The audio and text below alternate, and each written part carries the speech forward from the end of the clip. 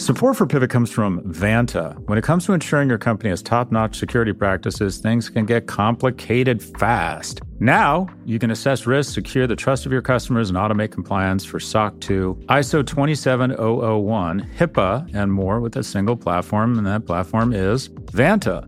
Vanta's market-leading trust management platform helps you continuously monitor compliance alongside reporting and tracking risk. Plus, you can save time by completing security questionnaires with Vanta AI. To learn why thousands of global companies use Vanta to automate evidence collection, unify risk management, and streamline security reviews, watch Vanta's on-demand demo at vanta.com/pivot. That's VANTA.com/pivot to watch Vanta's on-demand demo.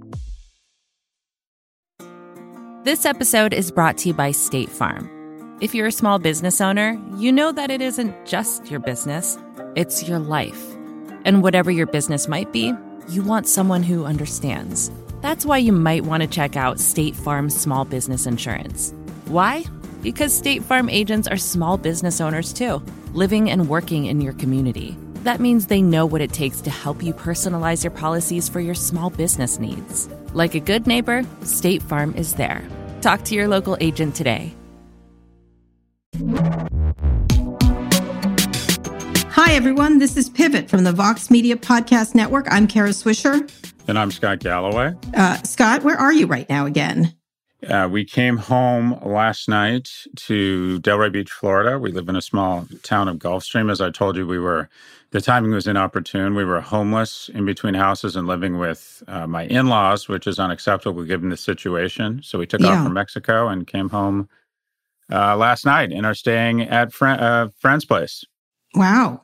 You're like wandering. That's an interesting problem. So you had to get back because of all the declarations of people coming back to the United States, correct? You might have had to stay there. Yeah, had it been up to me, Kara, I probably would have stayed down there. I was quite comfortable down there. My family, or specifically my wife, just wanted to get back and cook in a kitchen. And it's really interesting, right? It's not. There's just such a draw to home, regardless of you. I kind of wrote down a matrix around, okay, let's look at all the different scenarios here and do a weighted adjusted, outcomes average, because that's just the way I think. But the call to just get home is just so strong. Absolutely. And so we decided last night to come home, and we're, I wanted to just take a second to talk about this a little bit, and that is, sure. I think we've spent a lot of time kind of evaluating what our leaders should or should not do, or what they've done or not done well, and talking about the data and the fear. And I think somewhere between the fear, oh no, this is at the end of the world, and the greed of, should I buy Amazon, injects a lot of people are starting to realize that any great effort or any great war effort wasn't a function of not just the leadership, but it was a function of, in World War II, the Russian people had this just unbelievable willingness to sacrifice any one of them. The British had this incredible calm where, regardless of being bombed every day from the skies by Stukas during the Blitzkrieg, they just remained calm and carry on. And the Americans were incredibly innovative and productive and turned their incredible corporate manufacturing machine into a war machine. And I think that you're seeing a lot of Americans be very innovative and also very generous. And I think key to this is that nothing really wonderful here is going to happen unless we have a collective effort of 350 million Americans. And there's really two key components. And the first is to ask for help. And the second is, if you're in a position to provide for help, to provide. And we asked for help. My wife sent out an email saying, we don't have a place to stay. And immediately some friends we know, good friends, said, we're in Montana, you can have our house. But if you don't ask, you might put yourself in a position where you become a tax on the government, a tax on other friends, or things get out of control. And then if you're in a position to provide, we've been trying to help some other friends out with some other stuff. But I do think that people have to get comfortable asking and providing really quick. I think we're starting to see that, but it's a key component to getting past this, is people have to be very open and honest. I'm going to take the opposite side. I'm seeing, my brother was just writing that Marin County parks in California were full this weekend, people not social distancing. I know they need to get out and they're stir crazy, but they had to close the parks, all the Golden Gate parks. That if people hadn't just rushed to them so quickly. The other thing is, there's all kinds of messages on conservative media, especially social media, that the cure is, and Trump tweeted this last night, which I thought was super irresponsible. Maybe the cure is worse than the virus or the problem. And it of was just totally irresponsible. And people still going out to stuff that they shouldn't go out to. I think it's still there was a great story by Don McNeil, who's an amazing reporter for the New York Times, who listed 10 different things that needed to happen, most of which are just not happening. One of which was, they should give the press conferences over to scientists and not Donald Trump. And it was really astonishing. He meandered for an hour yesterday on these press conferences. Yeah. Just obviously he can't have campaign events and he's using them as a campaign. It's so clear that he's using them because he throws in all kinds of rude remarks, like about Mitt Romney being quarantined. Yeah. And it's really, these people really have to not go out with friends. They have to not go out to things. And certain states are quarantined and certain are not. But especially in these hot zones like California and New York, and increasingly Florida is going to be another one of those states, is really important to just have to sacrifice. And I think it's really interesting. I think our country's changed drastically in that regard. I think other countries have behaved, and ours is not doing that as much as they need to. And I know we're a bigger country, and you sort of have this independent streak in the U.S. And I don't want to sound like your mama, but Jesus, like it's going to continue and get worse if it doesn't,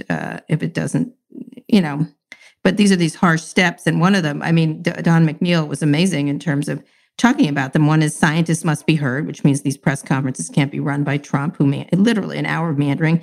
You have to stop transmission between cities. This is another one. Which is critically important. Stop transmission within cities, which is also critically important. Fix the testing mess. A lot of them are just massive, heavy. Isolate the infected. That's a critically important thing, is to find out who's infected and isolate them. Find the fevers.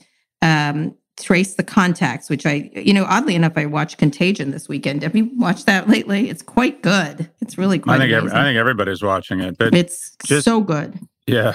But just to your point, I do think they're two separate things, Kara. One is what I was referencing was that I think it's important that people reach out if they need help. And I think you're seeing a lot of people who, when a hand is extended, 100%. A digital hand is extended, I want to be clear, are saying, sure, I can help. And I think a lot of that is going on, and I think we're going to need a lot more of it. Just as we're socially distancing, I think we're going to have to digitally embrace more people. And if you're in a position of security and comfort, and with your family and safe, that you need to start reaching out to other people to make sure they're okay. What you're talking about is a function or derivative of one simple fact, and that is if everyone in this nation was able to distance themselves 6 feet from every other person for 14 days, this virus would perish. Yes, that's right. That is all we would need to do. Mm-hmm. 14 days, 6 feet from each other, the virus perishes.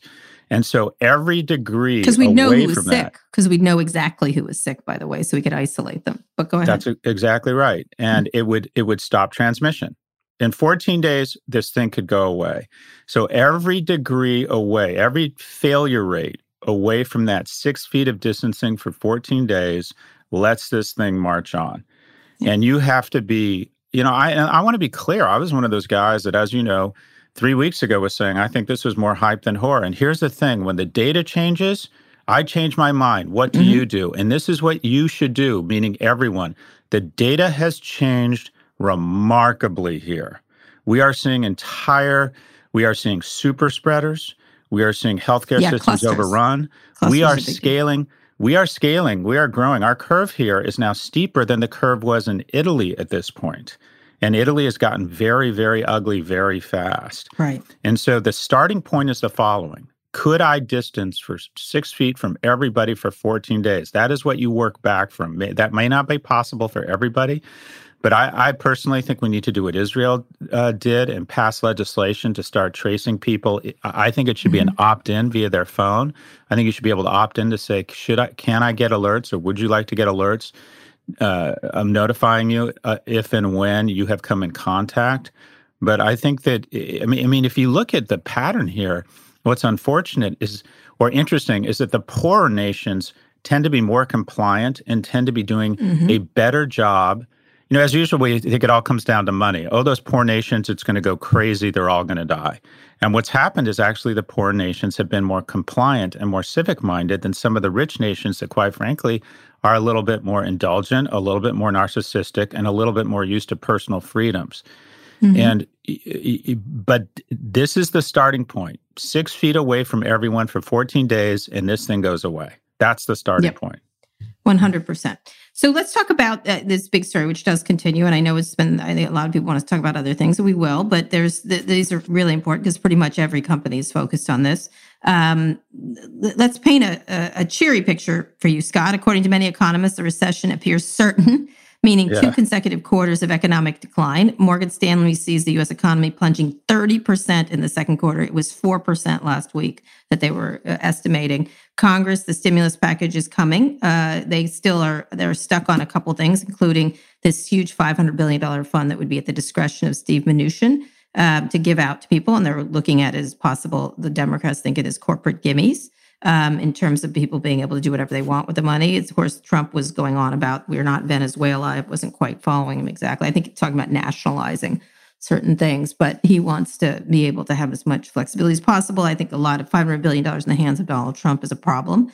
As of Sunday night, Democrats blocked the proposal. It says it fails to adequately protect workers and impose strict restrictions on bailed out businesses.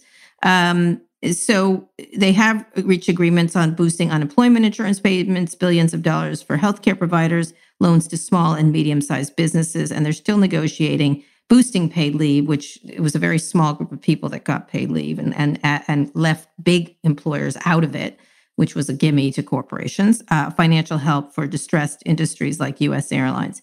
And so that's going on. At the same time, I'm going to go through all of them. Many politicians have urged the president to fully employ the Defense Production Act to get supplies to hospital workers. Trump has not enforced it yet, though he has signed it.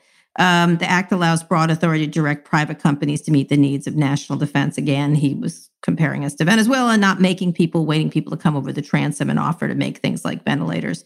And meanwhile, Senator Burr and several other senators, Kelly Loeffler, reports that he and others sold off huge portions of stock early in February. In private, he told business leaders that COVID-19 outbreak would be catastrophic in the U.S. Publicly, he backed Trump's party line that the U.S. outbreak was under control. And if you remember this from Larry Kudlow, almost completely contained, which it isn't. So what do you think of the stimulus package? And then we'll get to each of these things. Well, a lot there. I think you summarized it well. I think Democrats are worried that this is being used yet again, as another opportunity to exploit our deficit such that we protect our national treasure, which are shareholders, which are companies, as opposed to protecting people. Mm-hmm. And there is an argument, and it's a valid one, that there are certain industries that will collapse, and their collapse will create so much collateral damage that it'll only make things worse for people.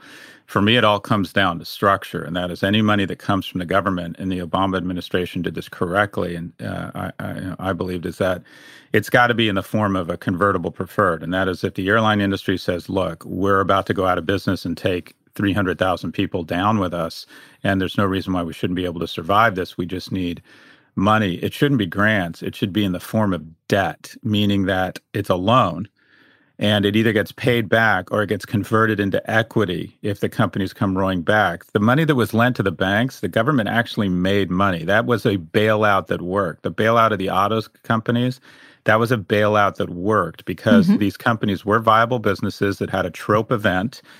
And when they took that capital and survived and came back, the government and taxpayers got that money out. That was the correct structure. But just having Steven Mnuchin writing checks to industries whose CEOs have given money to the Trump campaign is really, really dangerous and a bad idea. Mm-hmm. So what they're going to have to do, give it up? Or they're still politically selling it. It's really kind of crazy that they're trying these things at this moment in time. And I mean, I get the idea that we have to help these companies and that through helping companies, we help workers, but direct help for workers. So many stories about people really just plain out suffering. And other countries are, and other companies in other countries are, protecting workers, giving them up to 75% of their salary indefinitely at this point. And so it's a really interesting juxtaposition is that we should save the corporations before we save people. But I think most people I get their overall argument, but it certainly really falls down with the idea that Trump being able to hand out $500 billion of gimmies. It seems problematic, to say the least. They're also talking about a loan package or a loan program to small business where you could get up to, I believe it's 1 month's worth of expenses in the form of a loan. And that loan could be forgiven to the extent that you don't lay off employees, and the amount of your employee payroll costs that month could be forgiven. And then flipping back to the large corporations, the tough pill to swallow here is that a lot of these airlines have taken between 90 and 98% of their profits and use it to buy back stock, which is buyback. That's another thing. I don't want to call it financial engineering, but it's basically it's an efficient way to return money to shareholders. And I understand why companies do it, but it's like, well, you take a risk when you do that. And the risk is when the tide goes out, right? And the tide has gone out. And there is, while everybody, while the Republican Party and Americans and leaderships always like to call themselves capitalists, part of capitalism is that when there is a trope event, companies go out of business. And that sounds harsh, but the companies that were very conservative, the companies that didn't spend a ton of money on share buybacks, that let their share price perhaps be lower, but maintained a ton of cash on the balance sheet, that got a lot of grief for it, well, they should be rewarded, quite frankly, for that conservatism. And the companies that have, I would say, lived more aggressively and bought back shares more aggressively, quite frankly, they're shit out of luck. And so if a lot of businesses don't go out of business here, in my view, we've done something wrong. This is, or let me put it this way, stop pretending that we're capitalists. Yep, that's a fair point. Now, the Defense Production Act, this idea of forcing people to make things, Trump has not enforced it. What do you think about that?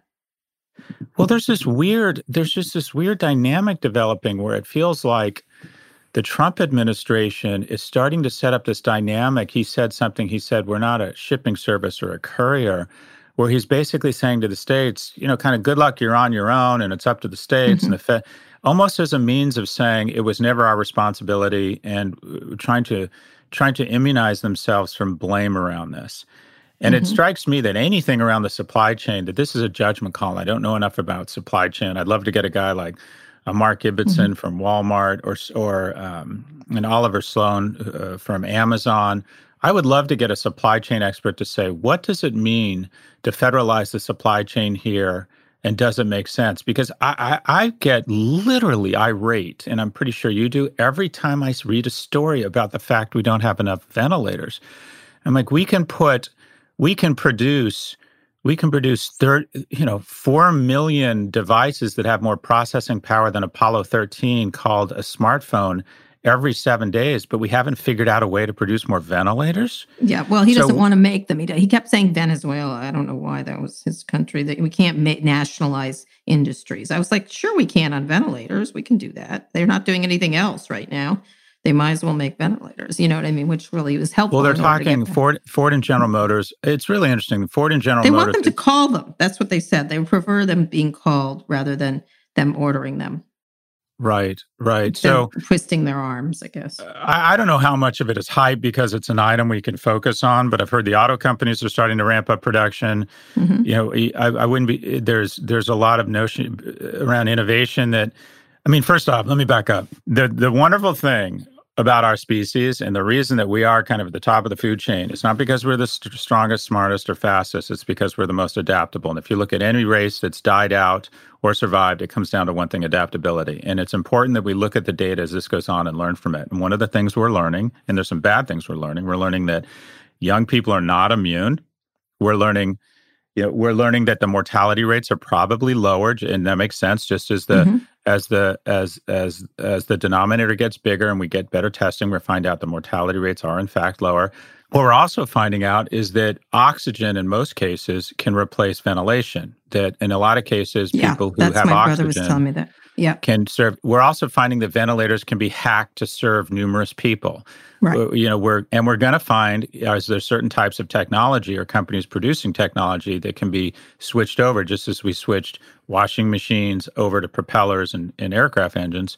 We're going to find out that we can do ventilators. But I think that kind of what I'll call the pointing fingers and figuring out who's responsible. I'd like to think that is subsiding, and people are saying, "All right, I got this. We can handle." The scary dynamic that's developing is the federal government seems to be in protection mode and starting to say, well, it's not our responsibility, it's yours, to the states. And that doesn't feel like the right war footing.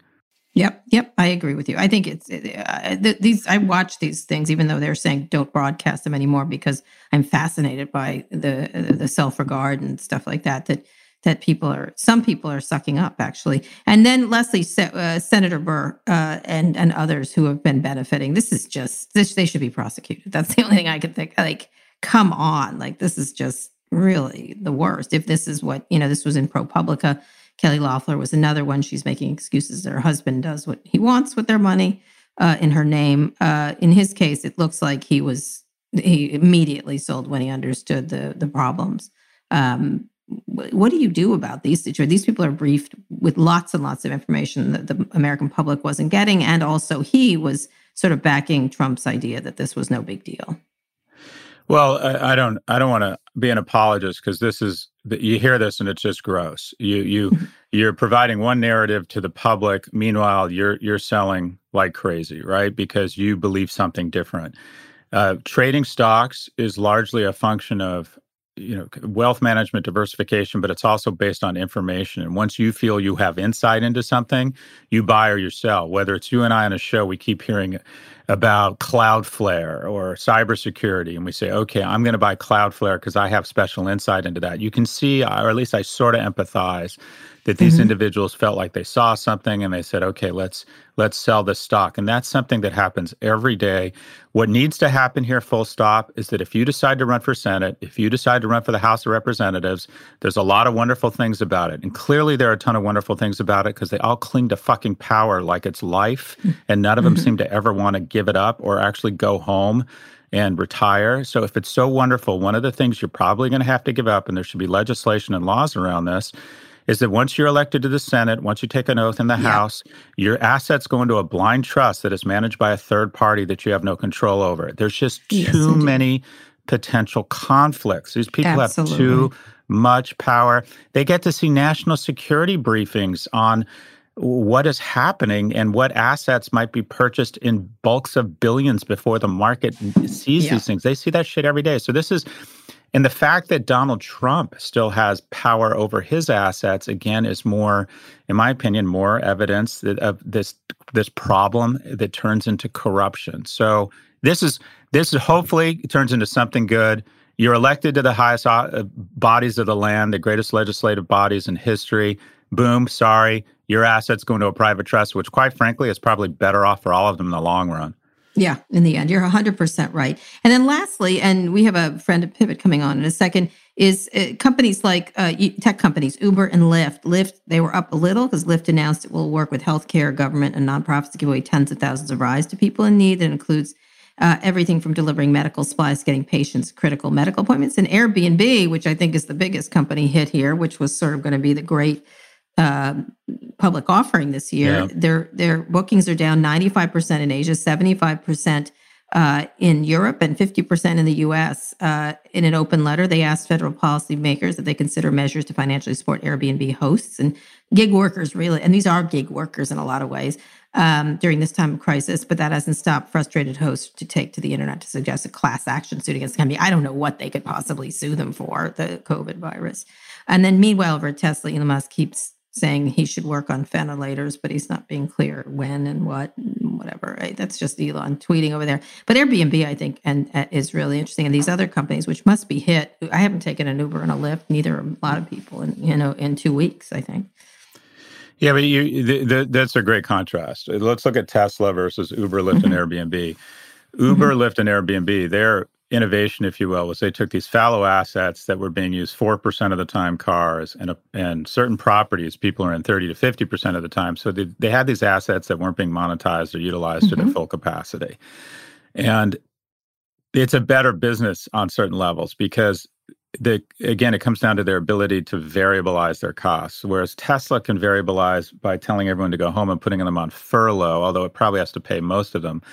They can take their costs down 20, 30, 50%, but the raw materials are hugely, the batteries that they already ordered are hugely expensive. The factory, the rent they have to pay on their real estate and their factories is hugely expensive, their solar farms, et cetera. Airbnb will be the biggest IPO. It'll just be the biggest IPO of 2021 because like Uber and Lyft, they can variabilize their costs way, way down. And I don't believe some people have said that people are going to rethink living in other people's places. I don't think that's true. I think they won't. They'll go right back to it. Right. That's like saying they'll never go to hotels again. Of course they will. That's like saying they'll never travel again, of planes again. Of course they will. People forget very quickly. So Airbnb and Lyft, I thought Lyft and Uber were dramatically overvalued, and I've been very, very bearish on them. Quite frankly, I'm bullish on them now because they have cash and their ability to variabilize down their cost structure. If no one's taking an Uber, guess what?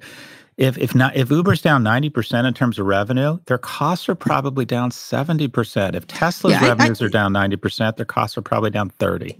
It's getting people back to driving and stuff like that. That'll be a lift for them, getting people to rent their apartments. I think renting apartments is a lot easier, getting people to do that. But and I think you're right, people will forget really quickly. But I do think there's some level of problem getting, when you lose, like when a local coffee company here in DC, they laid off everyone. And I thought, wow, is it going to be hard to get them back or easy to get them back? Or it was just thinking about that. They laid off everyone, and when they are going to hire again, and Starbucks, of course, closed all its stores, what do they do once they aren't paying? Like it's a heavy lift to get everyone 100%. back and working, and I think that's the issue that these companies face, like other companies, not just tech companies, but they certainly, you're right, they do, but they do have this issue. But it's definitely, we're going to have no Airbnb IPO this year. There's going to be no IPOs at all, I would assume. Whatsoever, no tech. There'll be IPOs. some direct listings of companies that are actually doing fine. I'm an investor in an online mortgage company that is just tearing it up right now because it's all done digitally, and obviously people are refinancing like crazy because rates have plummeted. But there are, what's really interesting is to talk about a post-corona world. And one of the things I've noticed immediately is that in frothy times, we look to nose rings and beards and shuffleboard. We want millennial visionaries. In periods of stress or crisis, we want gray hair. We want a steady, deep voice. We want Angela Merkel to say, all right, I'm a quantum chemist. Germany, 70% of Germans are going to get this, but guess what? We have this. We're very smart. We're going to pull together. And also, I don't know if you've seen, it's extraordinary how low the mortality rates are across Germany, given they have as many cases as Spain and I think a fraction of the deaths. But anyways, back to post-corona, what I've noticed is, for example, with my company, I work for an online education startup. I made an offer to a woman who I've worked with before who is just brilliant, and she was contemplating it. She also had an offer to be a very good offer from a Fortune 100 consumer firm, and she was about to join us, and then this hit, and she's going with the large consumer firm because there's something very appealing about a company right now that has staying power, a huge balance sheet, healthcare, and also, quite frankly, their stock has been cut in half, meaning that the options that this person's going to get might be worth a lot more. So people are thinking this boring fuddy-duddy company that I work for seems a lot better than it did a few weeks ago because I know they're not going anywhere. I know they're going to be fine. Whereas startups right now, I mean, I get together with a group of entrepreneurs in Silicon Alley in New York. A third of us just might be swept off the decks in the next 90 days. If you're caught in the part of the cycle, small companies are generally raising money every 18 months. If you're on the back half of that 9 months where you were about to raise capital, and you're in a lot of venture capitalists are just looking and go, maybe this is the excuse to pull the plug on this company. Which they're doing. So they're 100% doing. Whereas everybody was looking, I bet in business school this year, the second year of business school, where they go to work is always very interesting. You're going to see a massive pullback from startups, and you're going to see a lot of people decide, I'm going with that boring, well-resourced company that's going to be around. 3M, very fair. 3M is going to get a much greater yield out of undergrad and grad school this year. Yeah, absolutely. All right, Scott, we have to take a quick break, and we're going to be right back with Friend of Pivot. This episode is brought to you by State Farm. You've heard it before. Like a good neighbor, State Farm is there. But it's more than just a tagline, because State Farm agents are small business owners themselves who live and work in your community. And if you're in the market for small business insurance, who better to work with than an agent who understands what it takes? State Farm agents can help you create a personalized insurance plan that fits your small business needs and budget. Talk to your local State Farm agent today about small business insurance. Like a good neighbor, State Farm is there. Support for this show comes from Slack. You're a growing business and you can't afford to slow down. If anything, you could probably use a few more hours in the day. That's why the most successful growing businesses are working together in Slack. Slack is where work happens, with all your people, data, and information in one AI-powered place. Start a call instantly in huddles and ditch cumbersome calendar invites.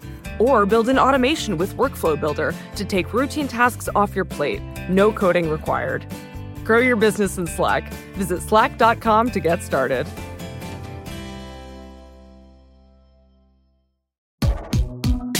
Okay, we're back. New York State is the third largest economy in America and a new epicenter of COVID-19 cases. New York City and its suburbs now account for about 5% of global cases. The state has over 15,000 confirmed cases, according to the Department of Health, but those numbers are rising quickly. New York Governor Andrew Cuomo ordered all non-essential workers to work from home, which started at 8 p.m. Sunday night. Essential workers include hospital workers, elder care, walk-in care clinics, public utilities, airports and airlines, hotels, pharmacies, gas stations, grocery stores, and the news media. 4 temporary hospitals are being built as directed by Governor Cuomo. So we're on the line with one of the New York City's top leaders, New York City Council Speaker Corey Johnson, to talk about what's happening on the ground. Corey, how are you doing? I'm okay, Kara. It's every day is a little rough, but just trying to take it a day at a time. So let's talk about how these shelter-in-place measures are working. Well, it just started last night, really, Sunday night at 8 p.m. And I think there has been pretty broad compliance where you've seen bars and restaurants and retail stores and office buildings closed last night, but also closed today. I think the real difficult thing is New Yorkers aren't sure how long this is going to go on for, and that uncertainty causes a tremendous amount of anxiety. This is a challenge unlike anything we've ever faced before. People are comparing it to what we as a country went through during World War II. I think that's an apt comparison. And like during World War II, we are going to have to make sacrifices, and we will. They were known as the greatest generation, and if we act selflessly, I hopefully will be known as that as well. So what industries do you think are going to be most impacted long-term in New York City? We'll get to people in a second, but what are you most worried about as someone who's essentially running the city along with Mayor de Blasio and other council members? I'm most worried about our small businesses, our bars, our restaurants, our mom and pop stores, our small retail establishments, the hospitality industry, hotels, all of these jobs that really make up the backbone of New York's economy, both at the neighborhood level, the small businesses, bars and restaurants, but also the hospitality industry, which is so important for tourism. In 2018, we had 68 million tourists visit New York City, the highest number ever recorded. And before this crisis began, unemployment was at 3.9%, one of the lowest numbers ever recorded. So those local small businesses, the bars and restaurants and other ones like that are the ones that I'm most worried about, because unless the federal government steps up in a real way that helps out businesses like that, it's going to be hard for them to ever come back. Well, how do you re-enter? How is is the federal government helping them, or is it something that you all could do as governors of that city and of that state? Well, we're going to see this week what happens with the congressional bill. The Senate Republicans put forward a bill which would not have helped them. The Democrats in the House are wanting to do something, I think, that would help small businesses in this way. I put forward a plan, just the beginning of a plan last week to start the conversation on asking for $12 billion from the federal government for New York City. And that $12 billion would do a few things.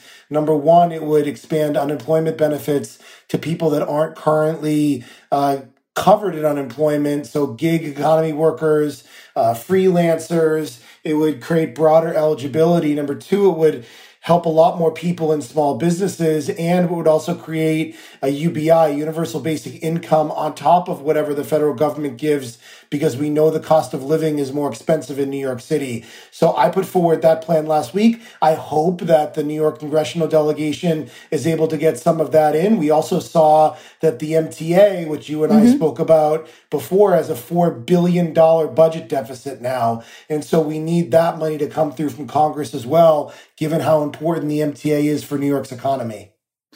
Yeah, Corey, this is Scott Galloway. First off, thanks for your good work and your your vigilance around this issue. If there was one thing you could ask New Yorkers and New York businesses or institutions, I work for NYU, if there's one thing you could ask of New York citizens or of businesses and institutions around the city, what would that one thing be? Well, for individuals, it would be to stay at home. Yep. And as hard as that is for so many people, we know that it will save lives. It is not a cheap mantra. It is really just a truth. We want people to stay home because we have to halt transmission. Our hospital systems are already getting overwhelmed. We know that it's going to get significantly worse over the next few weeks.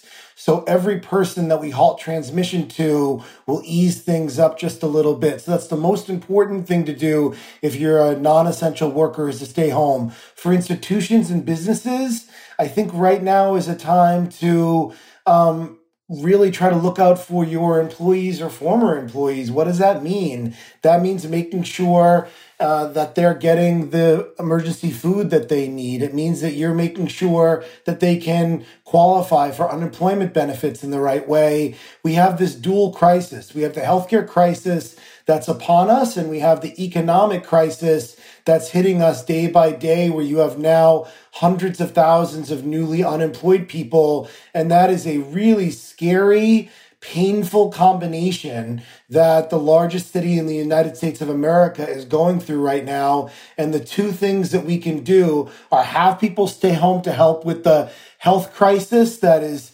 intensifying every single day. And then on the economic crisis, we need to come together and help each other. I'm not sure the feds are going to do it for us. So we as a city, a business community and the nonprofit community are going to have to look out for currently poor New Yorkers, but also the entirely new class of unemployed people who are really going to be struggling economically. Yeah. Also, do you expect the Navy ship coming to offer much reprieve in the hospital part of because it's also the hospitals being overwhelmed, because the denseness of New York, I think people in other parts of the country don't understand how incredibly dense it is. I think it's probably one of our densest cities.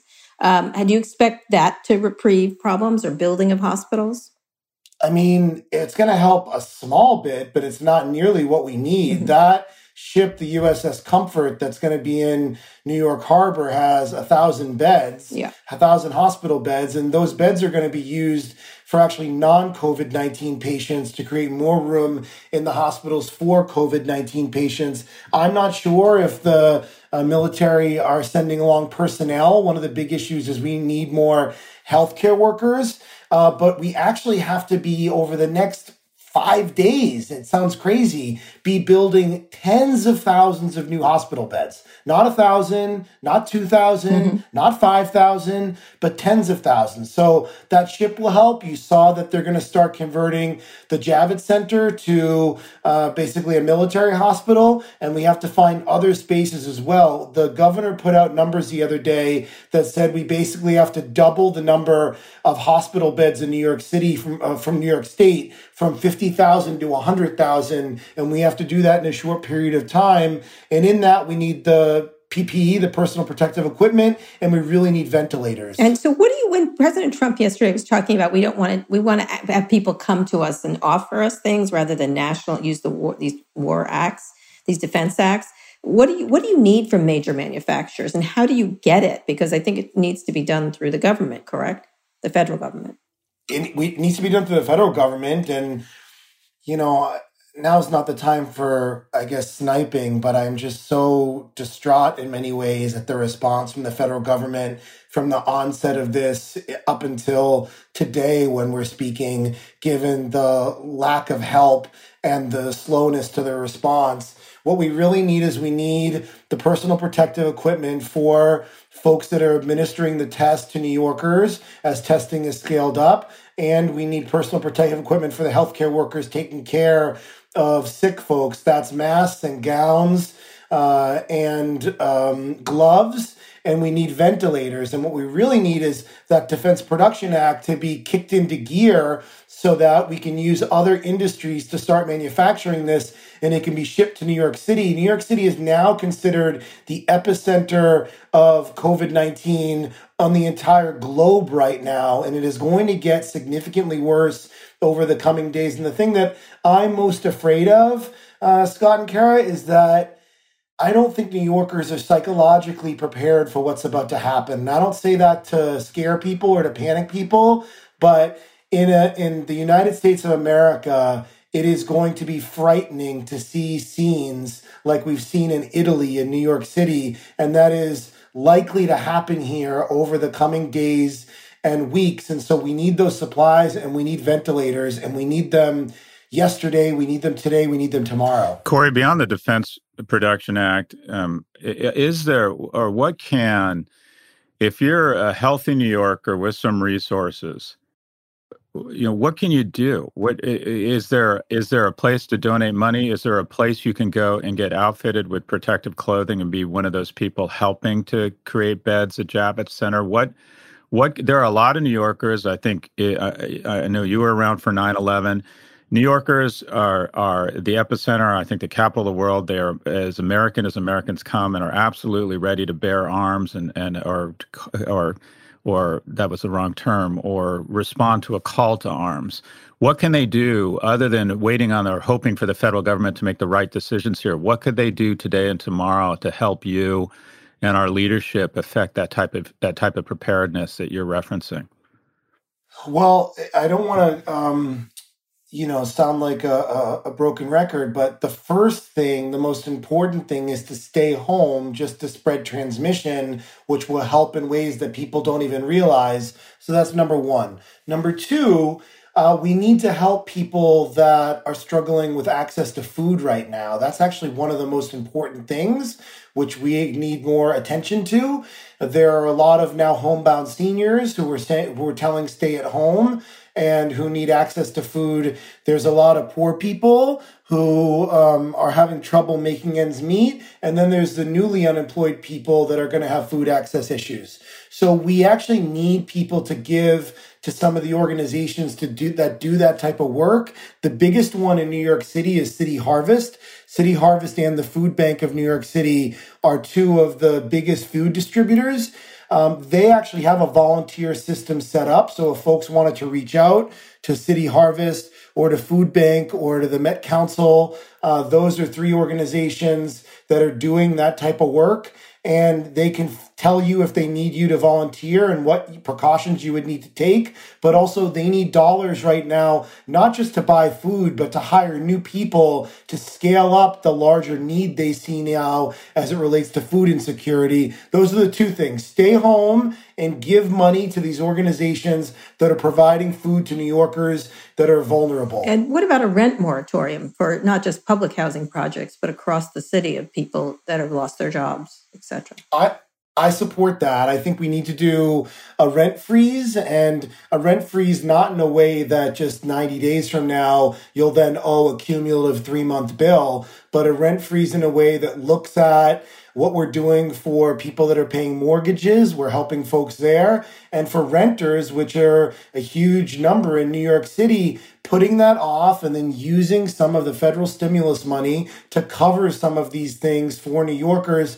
We are 8 days away from the beginning of April, and all day long on social media, I'm having people tweet at me and send me Instagram messages and comment on Facebook that the thing they're worried the most about is paying their rent right now because of the cost of it.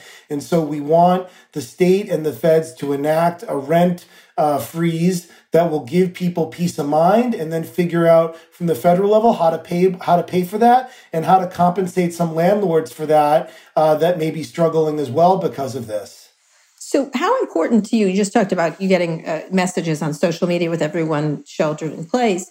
How is that? Is that more worrisome for you, or do you feel like it's a good way to reach your constituents? I mean, trying to govern in this must be very difficult in terms of being able to reach out. You saw in Congress, people are getting COVID-19 from assembling, essentially. How do you govern in this environment? And how does it impact you all personally? I mean, everyone's talking about Cuomo. I want to marry Andrew Cuomo, which is adorable, but still, there is communications are critically important for leaders like yourself. Yeah, we have not been in session for, it's hard for me to even remember because the days start to blend together now. Even though it was the weekend yesterday, it didn't feel like the weekend, given how life has changed here. So it's made things more challenging as it relates to assembling 51 council members. We have a big city council, and having to have these conversations and make decisions. I've been on my phone all day, every day. I've not gotten much sleep.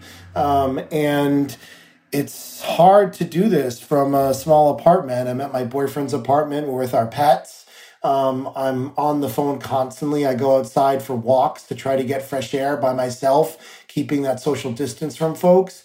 But it's really challenging. After 9/11, people could at least get together in a room and have conversations. After Hurricane Sandy, people could get together and come together in a community and talk about how to heal. This is much more difficult. And one of the big fears that I have for New Yorkers is that even though we're telling people to socially distance and to physically distance from each other, I'm really worried about social isolation and emotional isolation, because those things are not the same. It's really important that New Yorkers reach out to one another, FaceTime with each other, Zoom conference with each other, check in on your single friends, check in on older neighbors. Even if you can't actually physically be with them, knock on their door and talk to them through the door. People are really going to need that connection with each other during this time. And I find that as an elected official, but I also know that as a New Yorker, that days are like roller coasters for people, and it's going to get potentially worse.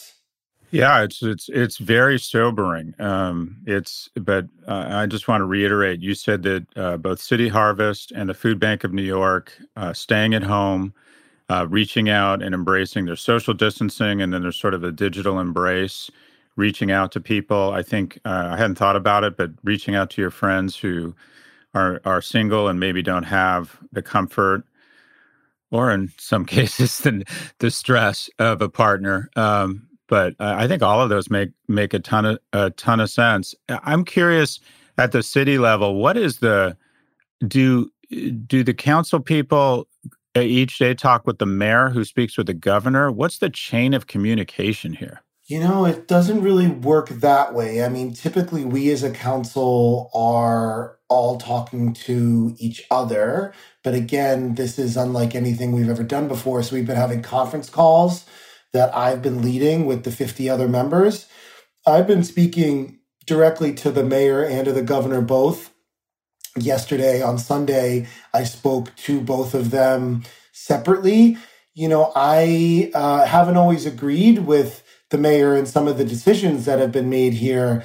And so I've spoken up on wanting to move more quickly. And sometimes I've spoken directly with the governor about that. The mayor has known my concerns as well. And so this is sort of, it's an ad hoc individual basis thing. I'm not sure there's a real structured chain of command. It's people kind of trying to figure out on a policy basis by policy basis how to move things. It's so interesting, Corey, because if you look back, everyone talks about the St. Louis versus Philadelphia examples during the influenza outbreak of the Spanish flu.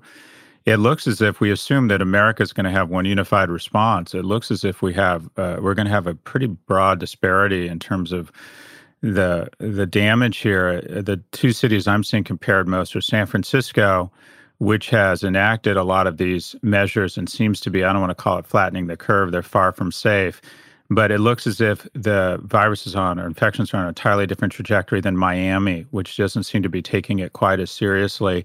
Are you hopeful, or have you seen a big change in behavior in the last 72 hours? Do you think New Yorkers are more like San Francisco or more like Miami right now in terms of how seriously they're taking this? I think New Yorkers are taking it seriously, but one of the things that's different about New York City, even from San Francisco and Miami, I think we're more like San Francisco in the comparison that you're making. But one of the big differences is that we are a much more densely populated city. Yeah. And so we're more on top of each other, which creates unique challenges. You know, the parks have been really important for people to go out and get fresh air. But I've said, and the mayor and I have disagreed on this over the last couple of days, I've said that I think we need to close the playgrounds. We should keep the parks open, allow them for social distancing and exercise as people need to get out of their homes. But I've said we should move towards a summer streets model. What does that mean? That means that you could identify certain streets to totally close down, since there's not much traffic these days in New York City, and actually use it for leisure and recreation for children and adults to alleviate some of the pressure off of the parks. So even though I think we are more like San Francisco in that regard, we have a unique challenge that a neighborhood park has a lot more people in a neighborhood than these other cities across the country. And that has been something that we have to contend with. And so I've put forward a plan today on what we should actually do on parks and streets and playgrounds to try to figure out a way to create more space for New Yorkers. Right. That's critically important. And last question, Corey, how are you doing? This is like a massive leadership challenge. When we talked last, you're one of the people running for mayor of New York. How are you doing? I mean, I know that sounds like, are you okay? Yeah, I'm okay. It's a roller coaster. It's hard. I've every day just been trying to do two things. Number one, be a good boyfriend to my boyfriend. And he's been a great boyfriend to me because we're really relying upon each other right now. And number two, be a helpful elected official. What do I mean by that? Getting out factual information, doing it in a calm and measured way, trying to come up with ideas that will help people. But have I been anxious at certain points? Yes. Has it been scary at certain points? Yes. But also, I try not to get wrapped up in that. I try to think of what is the next thing I can do to be helpful, one foot in front of the other. One of the big things that's been most helpful to me throughout this is the lessons I learned from my own sobriety. I've been sober for almost 11 years. And in sobriety, I take life a day at a time. I don't drink a day at a time. And that's been successful for me. Through this crisis for New York City, we have to just take it a day at a time as New Yorkers. We have to sometimes take it an hour at a time where it's difficult. And so even though I'm the speaker of the city council and I'm trying to be as helpful as possible, it has similarly been, anxiety producing, but I'm trying to just focus on the things that I have control over, which is not much right now. I'm saying the Serenity Prayer a lot, and trying to be as helpful to New Yorkers that are looking for accurate, factual, calm, measured information. Those are the things that I'm going to try to do every single day. All right, so, Kara, I apologize. I just have one quick question. Sure. You're on the ground. Are you in favor of the federal government passing legislation or quickly passing legislation around GPS tracking? Do you think it would be a good or bad idea, given the risks and the concerns? I haven't followed it enough. I saw some story last night on PBS about it. I think if we were going to do anything like that, it would need to be done in a way where you wouldn't be abusing the Constitution and civil liberties. Yeah. So, with this administration and with this Department of Justice and with this Attorney General, I'm not sure I would trust them to do that. If we had another administration and another Attorney General that could handle it in the appropriate way, then I might feel more comfortable. But I would have to look at the details. This is an extraordinary time, so we are going to have to think about things and potentially do things that we would not do normally. But with these characters at the federal government level, we have to do it in a careful way. That's why it's so important we have the Democratic House of Representatives, which has been a check on the Republican Senate and on the president throughout this crisis. And most importantly, I promise this is the last question. Okay. I apologize, Kara. I can't resist. Okay. This is key and really, really will probably define whether you go into higher office. What kind of pets do you have? We have a cat and a dog. What kind of dog? What kind of dog? He's a mutt. He's beautiful. Rescue dog. Cody. He's a rescue dog. Aren't they the happiest and healthiest dogs? He's making us so happy. And what's your best guess? What was the mom? What was the dad? Oh, I'm not sure, but he's so beautiful. My God, I posted a video on Instagram and Twitter 2 days ago of the cat and dog loving all over each other. That's nice. People can check All it out. right. They're a gift, aren't they? They're just a gift. All right, Corey, thank you Thanks, so Corey. much and good luck. And here's a public service announcement. Text COVID to 692-692 for updates on the disease in New York City. Thanks again, Corey. Thank you very much. Eurovision is here. This year's contest gets underway this week in Malmö, Sweden, but this year's contest comes with a dose of controversy. I'll give you one guess as to what people are mad about. Yes, correct. It's that. Organisers of the Eurovision Song Contest say they are assessing whether Israel's entry breaks the rules on political neutrality. I think it's a shame. I think there's no way that Israel should be able to participate in Eurovision. Pro-Palestinian protesters are taking to the Swedish streets. More than 1,000 Swedish artists, including Robin, have called for an Israel ban. Some European politicians are joining them. Charlie Harding from Switched On Pop joins us this week on Today Explained to help us figure out if Europe can sing its way out of this situation.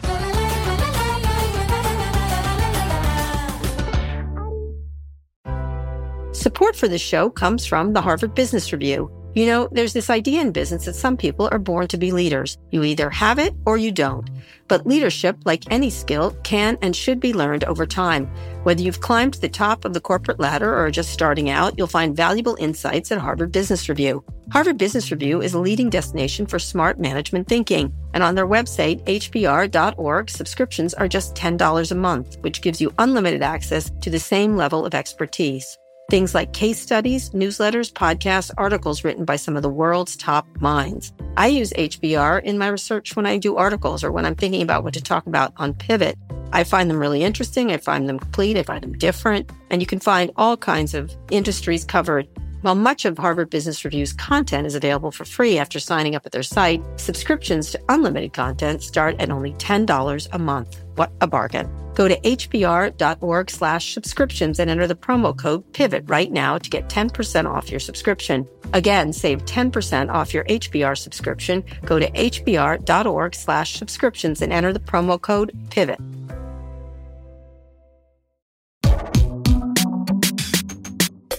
Okay, Scott, we're back with wins and fails. Let's start with wins, Scott. Do you have any wins? Let's have some wins. I like Corey Johnson's a win for me. Frankly. He's a win for you? You've known Corey for a while, right? I have, since he was a teenager, actually. Really?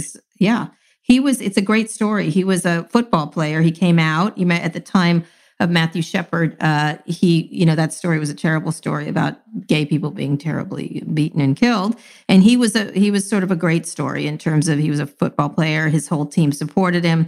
And he was, it just was a great story at the time of really bad times. And he's been he was an incredibly young man when he was a teenager. I was sort of helping him and trying to figure it out. And he's grown his life in amazing ways. And I think he's one of the contenders for mayor of New York for sure, but certainly has been a very good speaker of the city council. He's just a really impressive young man.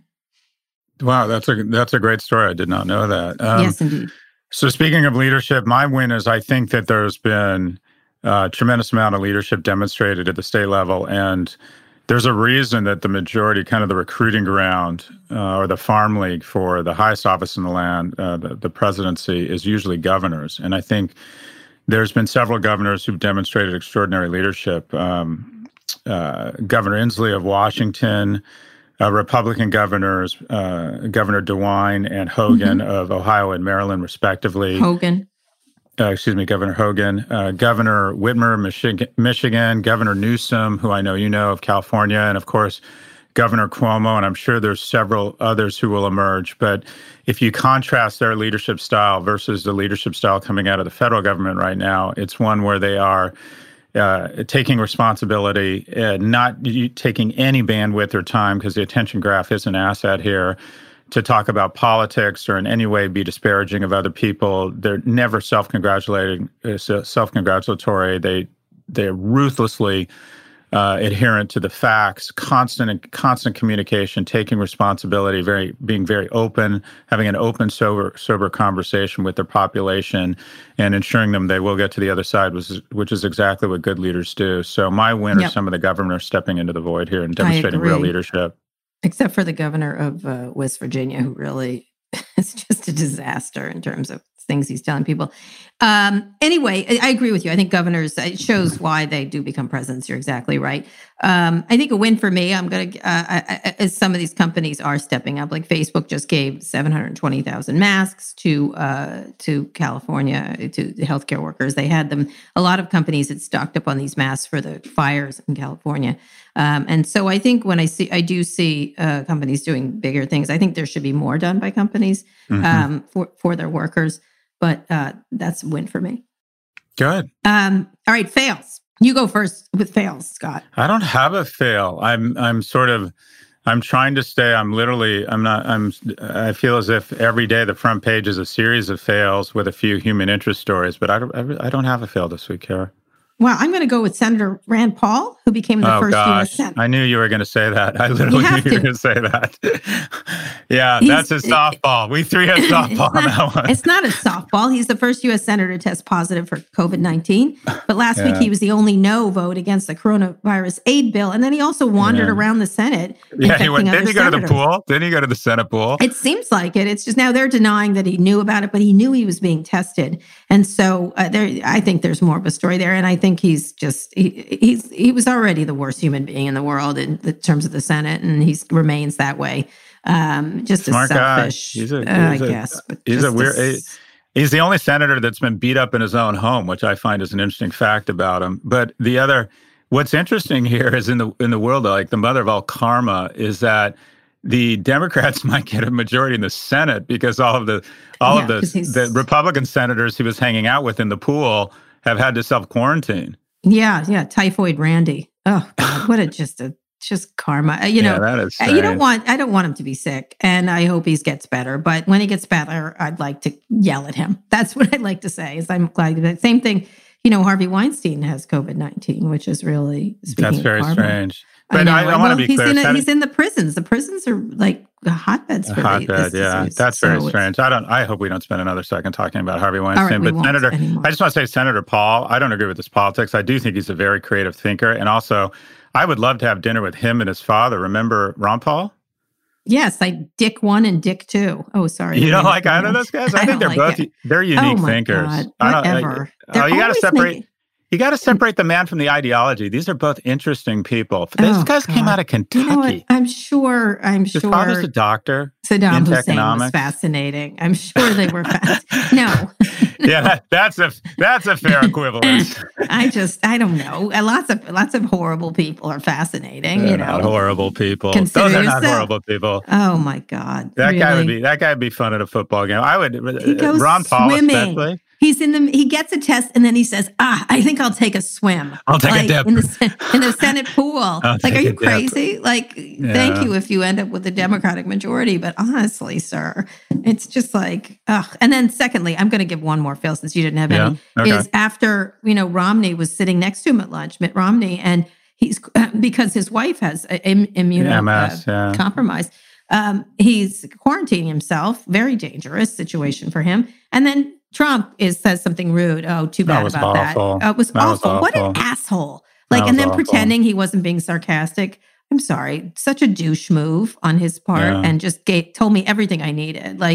in this case, it's just gross. Just that's exactly who he is. That moment was exactly just a douche McDouche.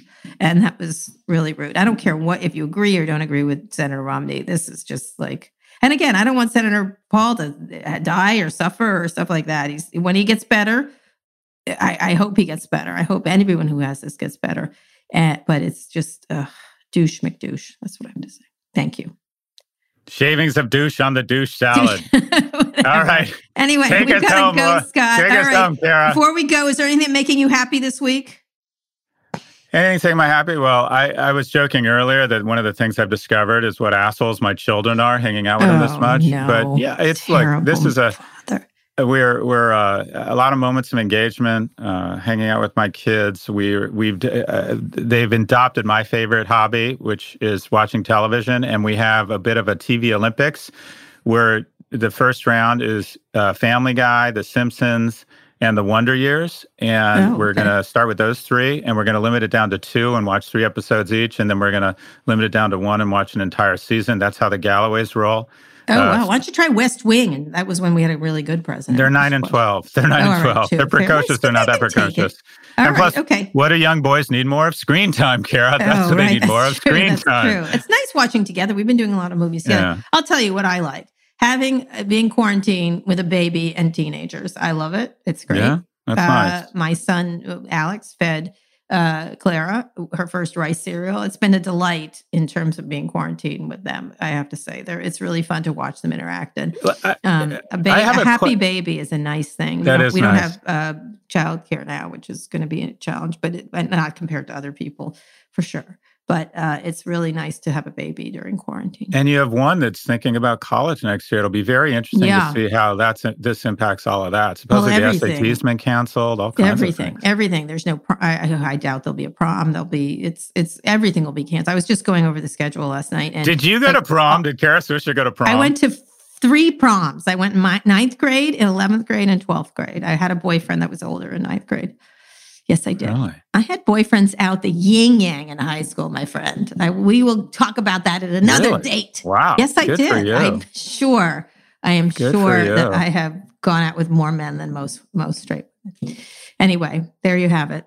Nice. My slutty youth, my slutty straight youth. God, anyway, I wish I'd had that. That sounds nice. Sorry, I had a nice boyfriend. He's very nice. He is. He was a nice guy. He is a nice guy. I don't know. I haven't seen him in years. Anyway, let's not forget, if you have a story in the news and you're curious about what you want us to hear our opinion, email us at pivot@voxmedia.com to be featured on the show. Scott, can you read us out with the credits? Today's show was produced by Rebecca Sonanis. Our executive producer is Erica Anderson. Special thanks to Drew Burrows and Rebecca Castro. If you like what you heard, please download or subscribe. Stay well, distance, remember, 6 feet from each other for 14 days, and this virus perishes from the planet. 6 feet, 14 days. Every degree back from that creates more risk for you, your family, and people who are vulnerable. We'll be back later in the week for a breakdown of all things tech and business.